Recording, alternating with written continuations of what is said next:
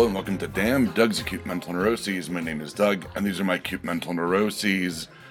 Obviously, I'm in a much better mindset than I was last episode. Sorry for posting it. It actually didn't sound that bad when I edited it. I thought I was going to have to scrap the whole thing and put out like a public apology, but it was all right. It was weird. There were some weird rabbit hole thoughts that I went down, and once again, honesty, best policy on the show. So I was like, well, it's not. I just went through puberty there. Excuse me. And I was like, well, it's not that bad, and I'll just put it out and publicly apologize now, which I have. So there you go. Obviously, it was all centered around a going away party for my friend, and that going away party kind of ended with a very interesting ethical dilemma, resulting in kind of a breaking of a friendship, and I kind of wanted to talk about that. I had someone who basically, they weren't in the state to drive, and I didn't notice. They were maintaining very well, and then he was going to give me a ride home. He ended up going completely the wrong direction, which I wasn't really paying attention to because we were talking, and then he just pulled over in this strange neighborhood and got out and went to the back seat and just passed out. Like, could not be woken up, passed out. Not comatose, but, and left me stranded. And luckily for, Lyft, GPS, all that, like I managed to get home, and it was a trying ordeal that, left me like kind of emotionally like drained and like I was tired, physically drained. But it left me this like ethical issue, which is like, can I be mad at someone for doing the right thing the wrong way?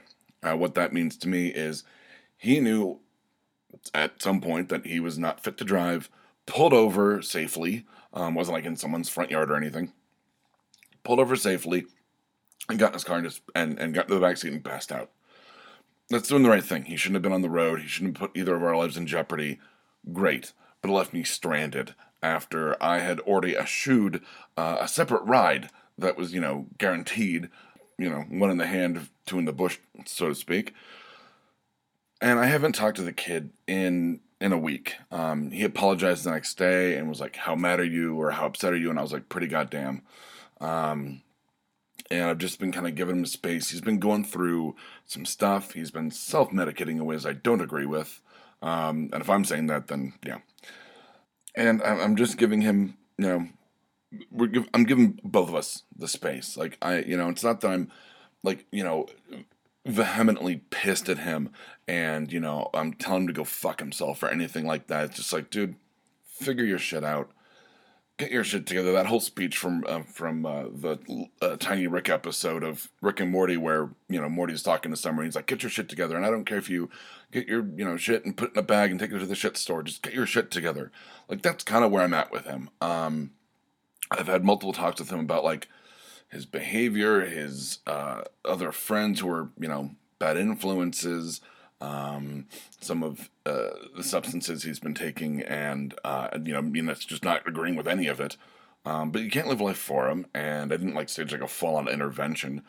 I'm not mad. I'm disappointed, and man, that is always worse when you not only hear it, but like to feel it is bad, because I'm like, I can't justify anger, and yes, I know anger is a secondary emotion. I've talked about that very early on in the podcast's creation. And probably stems from like sadness and feeling powerless to not be able to help my friend. But much like God, I don't help those that don't help themselves. So he knows where I hang out after work. He, can reach out to me, but I'm not going to actively pursue a friendship with this guy anymore. I will say that.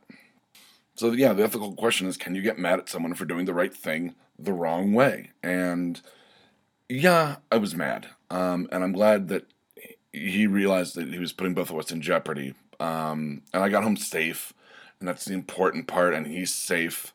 Because obviously he was texting me the next day and apologizing. And he knows how bad he fucked up. Will that impact his life positively? I hope so.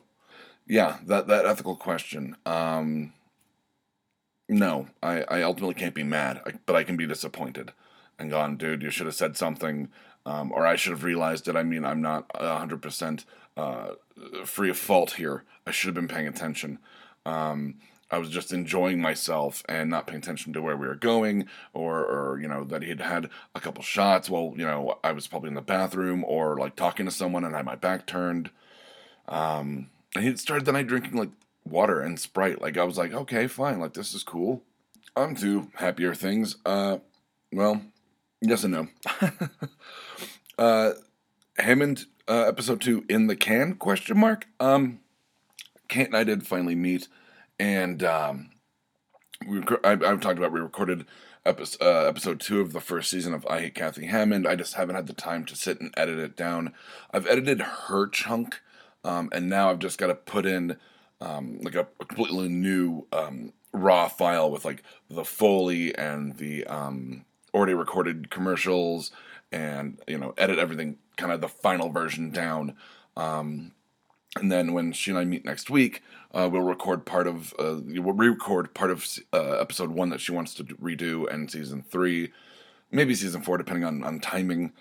But I'm excited. It's like, once again, like, I know there's a lot on my plate. I wrote a new episode of Fear Agents, episode 9, and I'm not going to record that. I'm going to review it because it's going to be probably a week or two before I even get to that point in the story online.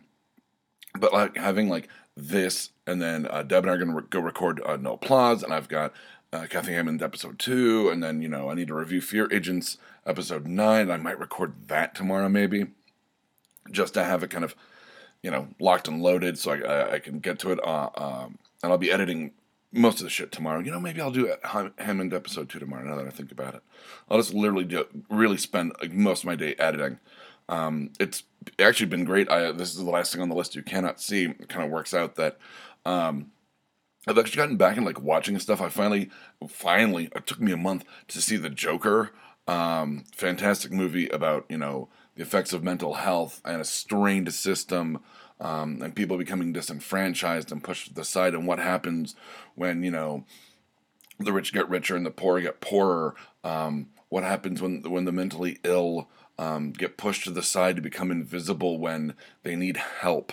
I mean, those were underlying themes, and then of course you have the Joker. Yeah, so I finally watched The Joker. I finished the first half of BoJack season 1.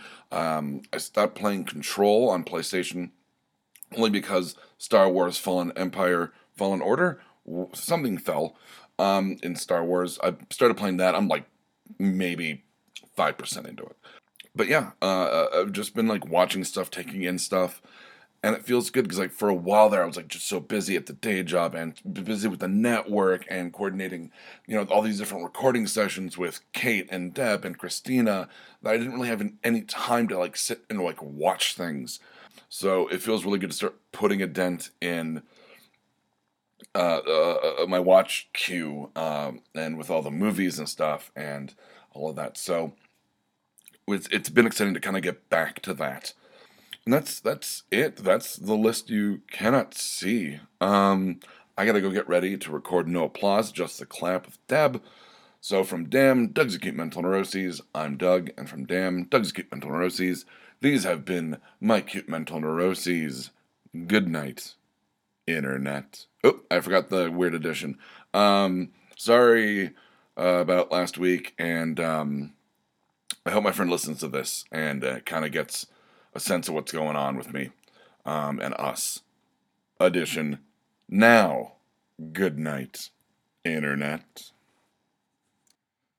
If you like this, check out some of our other shows like Exotic Liability, No Applause, Just the Clap, and Black Falls. We can be found at www.bacnpodcast.com and by searching for The BACN on Stitcher, iTunes, and Google Play.